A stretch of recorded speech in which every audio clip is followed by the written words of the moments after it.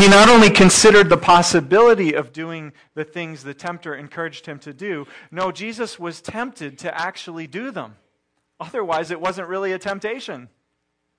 But as the writer of Hebrews tells us in chapter 4, verse 15, Jesus was tempted in every way, just as we are. What would have happened if Jesus had given in to those temptations? For example, what would have happened if Jesus had given in to the temptation to turn stones into bread? Jesus was hungry. He had not eaten in 40 days. Soon he would need food just to survive. And being in the desert, there was no source of food nearby. What if Jesus didn't have the strength to make it back to town to find bread? He might die there in the desert. But then the thought occurred to him, suggested by the tempter, Jesus was the Son of God.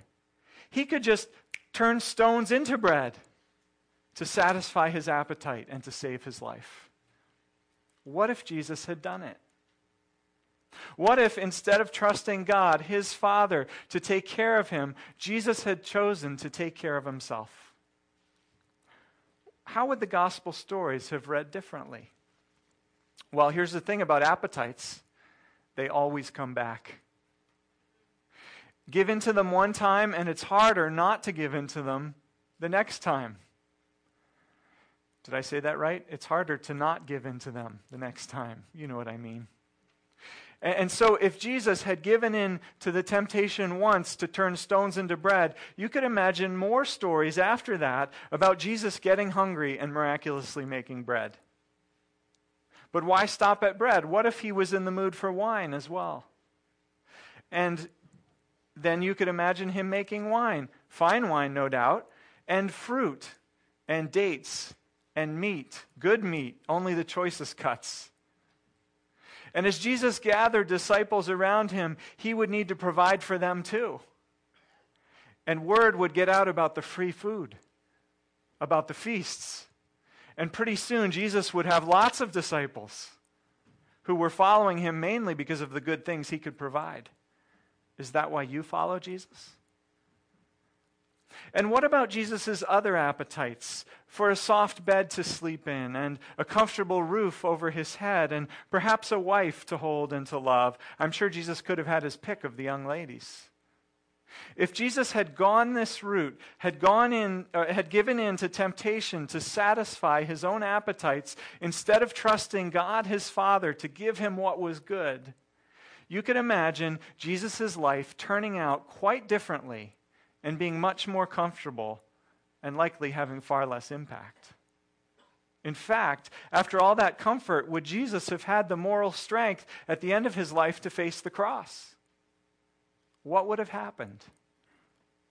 How would the story of Jesus been different if Jesus had given in to the temptation to satisfy his appetites, instead of living in his identity that he was God's beloved Son and that he had a good Father who he could trust to provide for his needs? Let me ask you another question. What happens when you and I give in to this temptation? To satisfy our appetites instead of trusting in the covenant relationship that we have with God.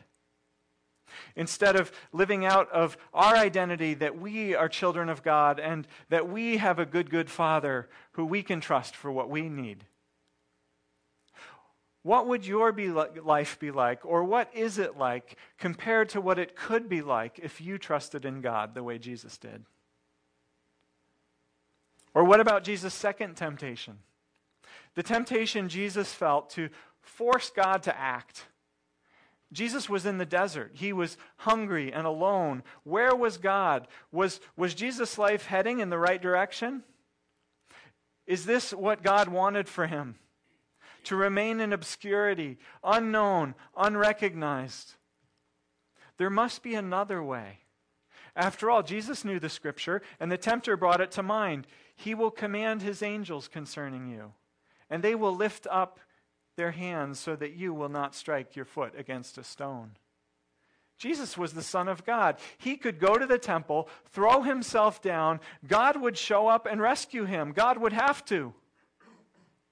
and all would see it and be amazed. And in an instant, Jesus would have the affirmation of God and of a crowd of people.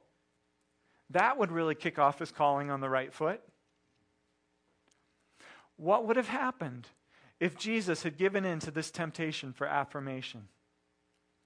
Well, after gaining a following by leaping from the temple and being caught by angels below, you could imagine the cries and the calls to perform another great feat like that one, and another, and another. After all, not everyone would have seen the first one.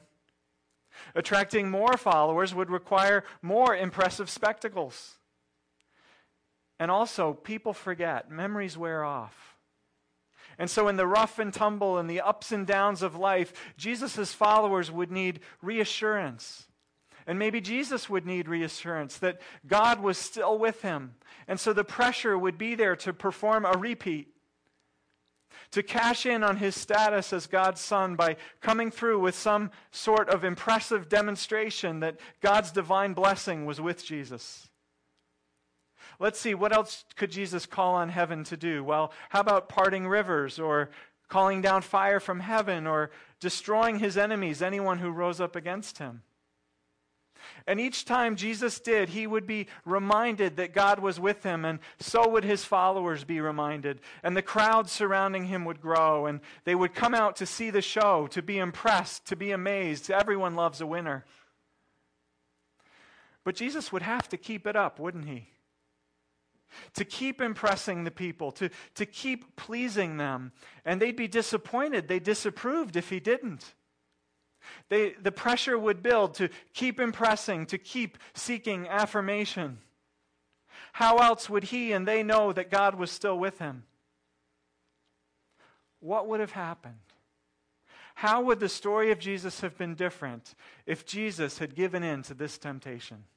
The temptation to satisfy his need for affirmation instead of to rest in his identity that he was already loved by his Father in heaven, and that was enough. Let me ask you another question. What happens when you give in to this temptation? When you and I are driven by the need for affirmation to impress others or to please them, instead of resting in our identity that we are God's children and God loves us, and that is enough. What do you need people to say about you? How do you need them to view you so you feel okay inside? Do you need people to think you're pretty? Or that you're smart, that you know a lot?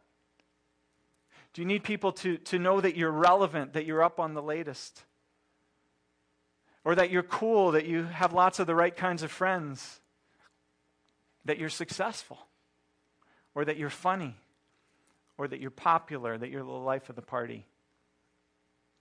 And who do you need to give you this affirmation? Is it everyone? Is it your friends? Is it your parents, your teachers, those at work? I know some men who are still trying to prove to their fathers, often years after their dads have died, that they're good enough, that they're successful. But here's the thing, we can't fully obey God, we can't stand strong in our faith when we need affirmation and we need God to cooperate so we get the approval of others. Why could Jesus be so courageous? Because he was secure in who he was and in the love of his Father for him. And Jesus wants to teach you and me how to have that kind of security, that kind of confidence, that kind of peace as well, just like he had. Or what about Jesus' third temptation? The desire he felt to satisfy his ambition, to be someone important. After all, what difference was Jesus making out there in the desert, all alone, irrelevant, having no impact?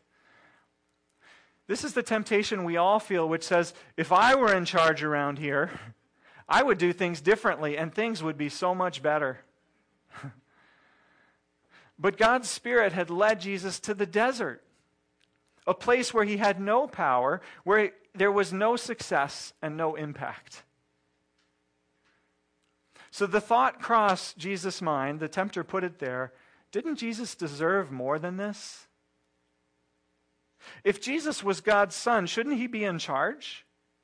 Shouldn't people recognize his authority? Shouldn't they honor him? Who better to right the wrongs of the world, to fix the problems, to be looked to for answers than Jesus? But God had him languishing in this desert.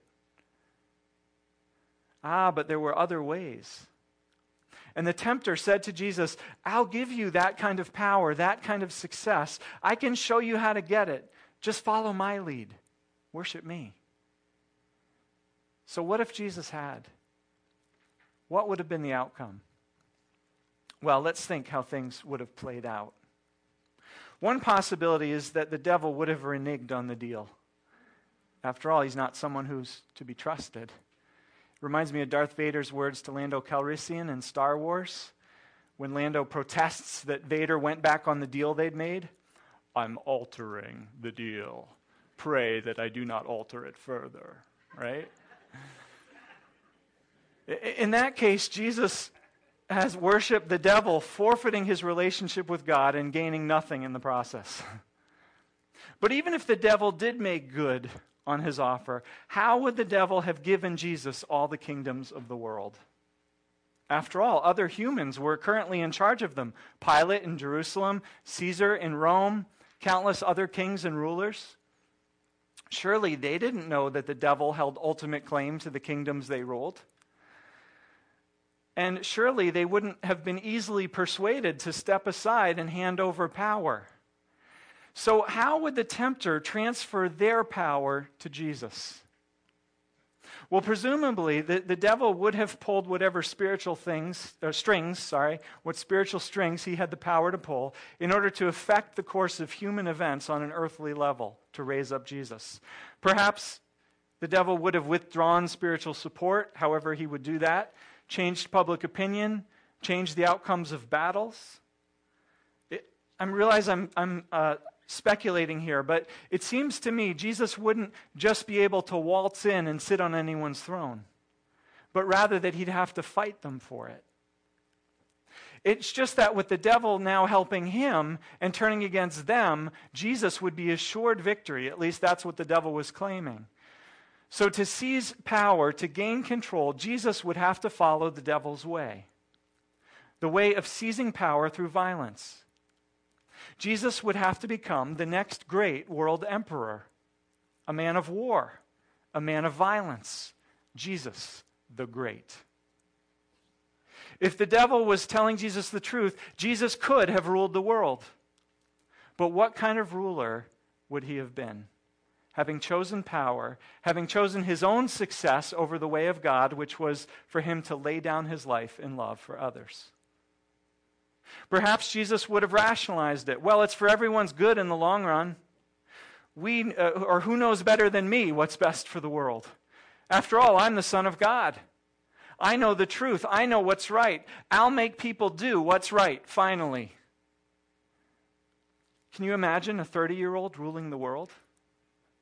A 30-year-old who thinks he's the Son of God, but who has actually bowed down to the devil ruling the world. If he's already made this compromise to seize power, what other compromises would follow?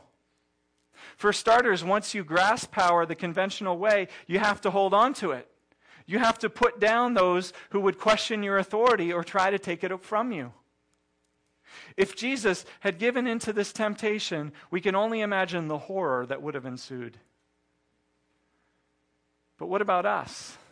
What compromises do we make to satisfy our ambition, to achieve our own success? Are we content when God leads us into wilderness seasons of obscurity and powerlessness, of no impact and no importance? Is the fact that our identity is in the Father, that God loves us and that we're His children, is that enough for us? Do we trust in God's power and God's ability to fight our battles? Do we remember the verse in James, humble yourself before the Lord and He will lift you up? Or do we get itchy to prove ourselves, to pursue success and to achieve? or to use our power to fight God's battles for him. Imagine if evangelicals focused as much on laying down our lives for those who oppose us as we do on grasping for political influence to make our opponents do what we think is right. So 3 temptations: appetite, affirmation, ambition. Jesus faced them. He struggled with them, and we're all too familiar with them too. Jesus felt each one, he struggled with each one, and he overcame each one in the desert. And as a result, his story turned out the way it did. Jesus lived secure in his Father's love, secure in his identity as God's child. And so Jesus did nothing for himself or by himself, but he did only what he saw his Father doing. Jesus said, "My food is to do the will of the one who sent me." He trusted his Father, and he only used his power when he sensed the Father leading him to do so. Did God take care of Jesus' physical needs, providing him with literal bread to eat? Sure. On a few occasions, even miraculously so. Jesus turned water into wine. He fed thousands with bread. But Jesus didn't do it to satisfy his own appetites. Rather, he did it to bless others, to point them to God on the occasions that God led him to do so. Other times when people pressured Jesus to make more bread or to heal more people, Jesus flatly refused. He didn't give in to the need for affirmation, the need to please people. In fact, Jesus was content to let people reject him and walk away. Jesus was secure, confident, and free because he'd overcome the need for affirmation from people. And as for ambition, Jesus wasn't a ladder climber. He didn't schmooze with those who could gain him influence or make compromises to get ahead. Jesus was happy to hang around with the poor and with the needy, with the outcasts and the rejects. And ultimately, Jesus was willing to give up on power, to give up on victory, and to spend his life for the sake of others. What security he had in God's care for him. And because of that, God chose to lift Jesus up and to make him Lord of all and to give him the whole kingdom, because that was the kind of king God wanted in charge of his world. How about us who claim to follow Jesus? If we're going to be like him, more like Christ, if we're going to be children who resemble our Father in heaven, if we're going to be citizens of the kingdom who follow the King, then we're going to have to learn from Jesus' example to fight and overcome these temptations too. Appetite, ambition, affirmation. It starts with finding our covenant identity, with finding ourselves in the story which began with God's covenant to Abraham and Sarah, as we looked at a number of weeks back. That out of all the peoples of the earth, God was inviting a special people to enter into a committed relationship with God, to become family, God's family. To enjoy God's care and protection and love, and all of this as a gift, given, not earned. And then in response to that gift, God's children agreed in love to obey their heavenly Father, to become a holy nation, a special people marked by goodness who could bless the world and show all peoples what God is like. And so from that covenant identity comes kingdom purpose. And we saw several weeks ago Joseph, a covenant son, fulfilling that kingdom purpose in his own day.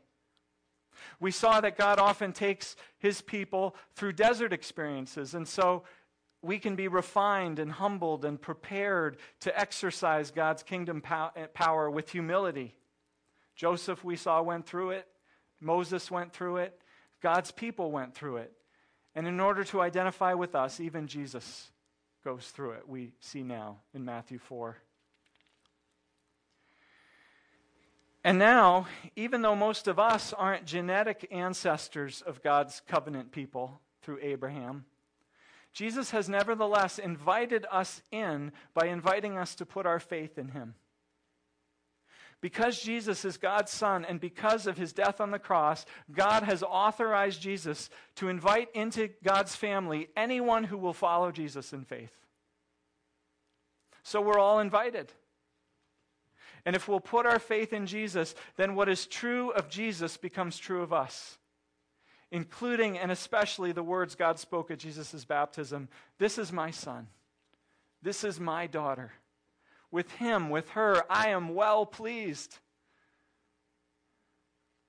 And then out of that kingdom identity as sons and daughters of God, we take up our responsibility in God's kingdom to exercise his authority, to exert his power, not because we're grasping for power ourselves, but because we've conquered temptation for the things of this world, for our appetites and our need for affirmation and our ambitions.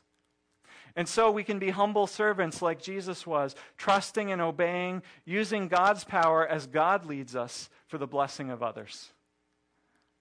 That's covenant and kingdom, two themes which weave their way all through the biblical story.